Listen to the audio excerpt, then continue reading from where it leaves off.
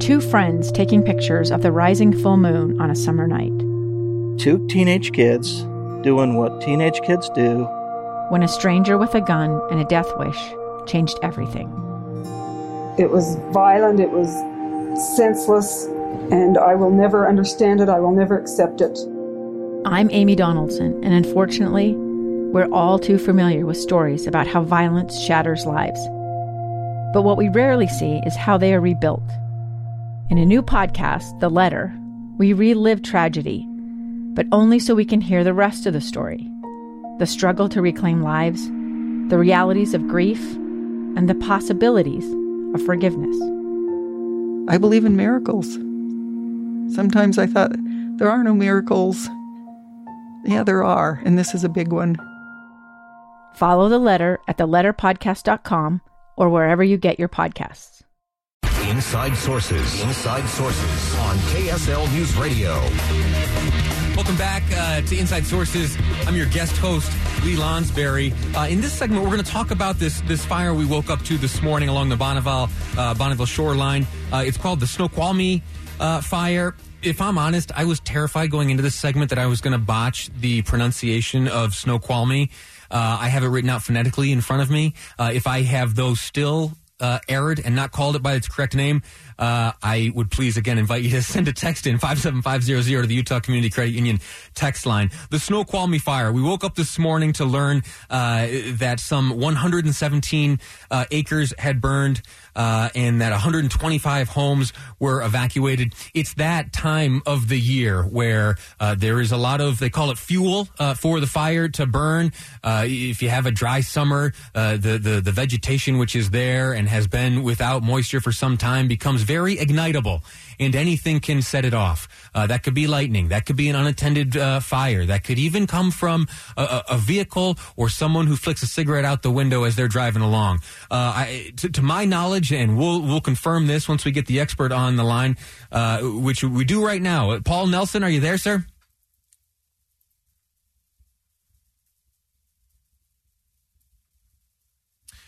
In just a moment, we're going to have Paul, who will tell us what we know so far about this Snoqualmie fire. Paul, are you there, sir? I am. Yeah, can you hear me okay? Yeah, please. Sorry about that confusion there. Tell us what you've learned since you've been out there.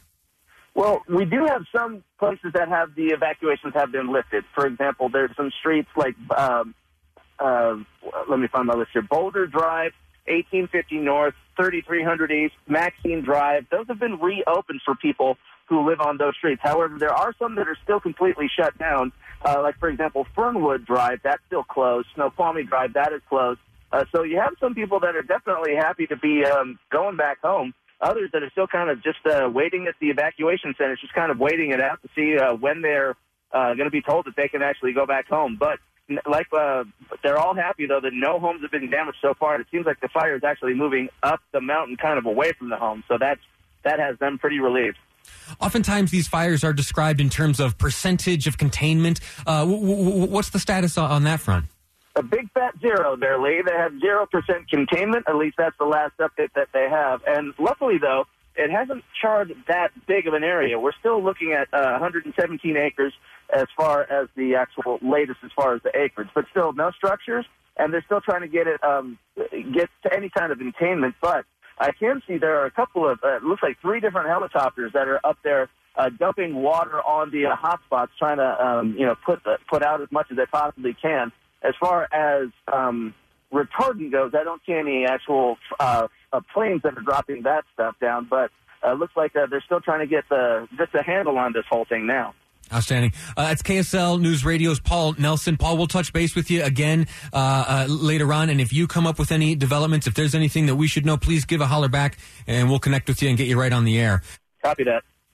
Next up, I'd like to welcome to the program a Utah State legislator, name of Casey Snyder. He, in fact, is Utah's youngest legislator. He also happens to be a volunteer firefighter in the area of Paradise, Utah. Casey, how are you, sir?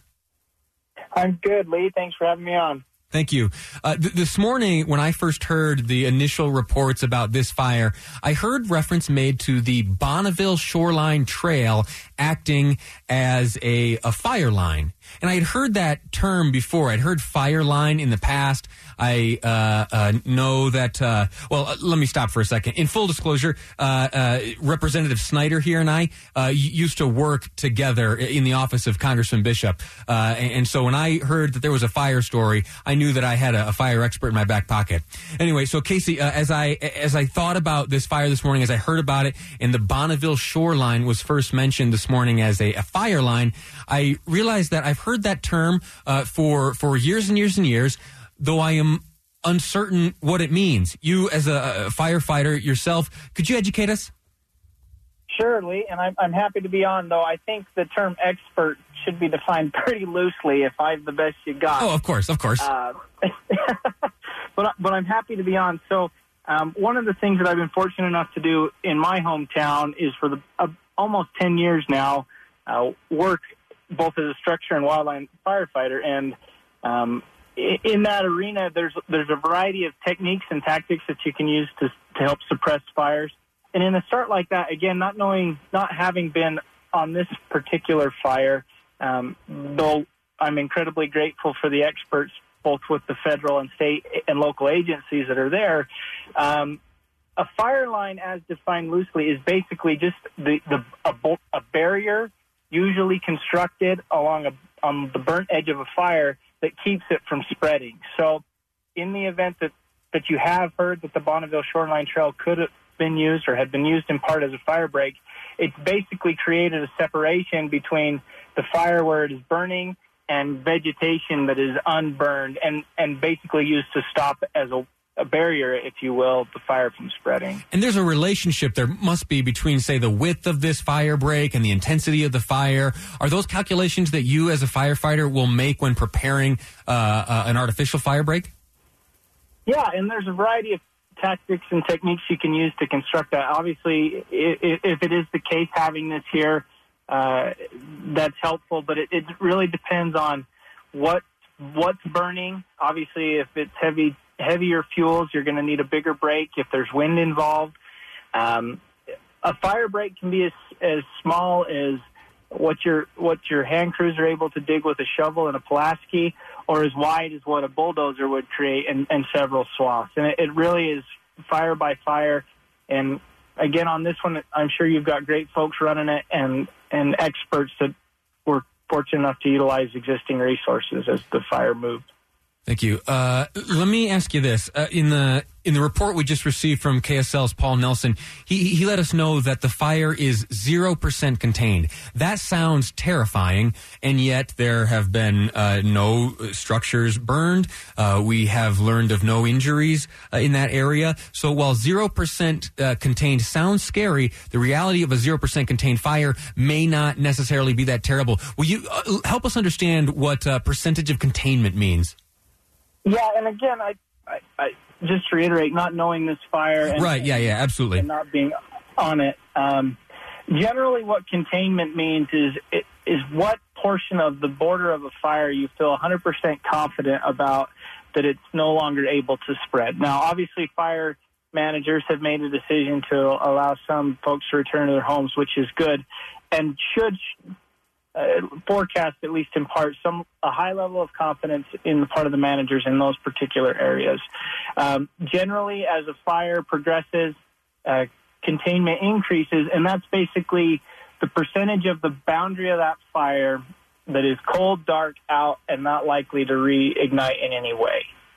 So a fire line could be largely contained, but to err on the side of caution and to make sure that the public is safe, sometimes land managers forecast a lower percentage of containment, knowing that there are still areas within the fire's edge that are safe. Sure.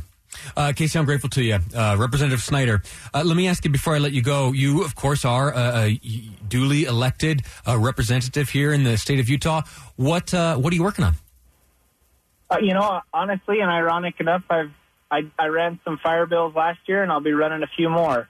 Hopefully ways that we can better defend our communities against wildfire, but also plan and prepare in the event that they do. So I've got a few things we're working on that'll hopefully make things better in the long run as we learn to live with fire. But, that's a few months out. I'm not ready to tip my hand quite yet. That's fair enough. We'll call you back, and we'll try to get it out of you then.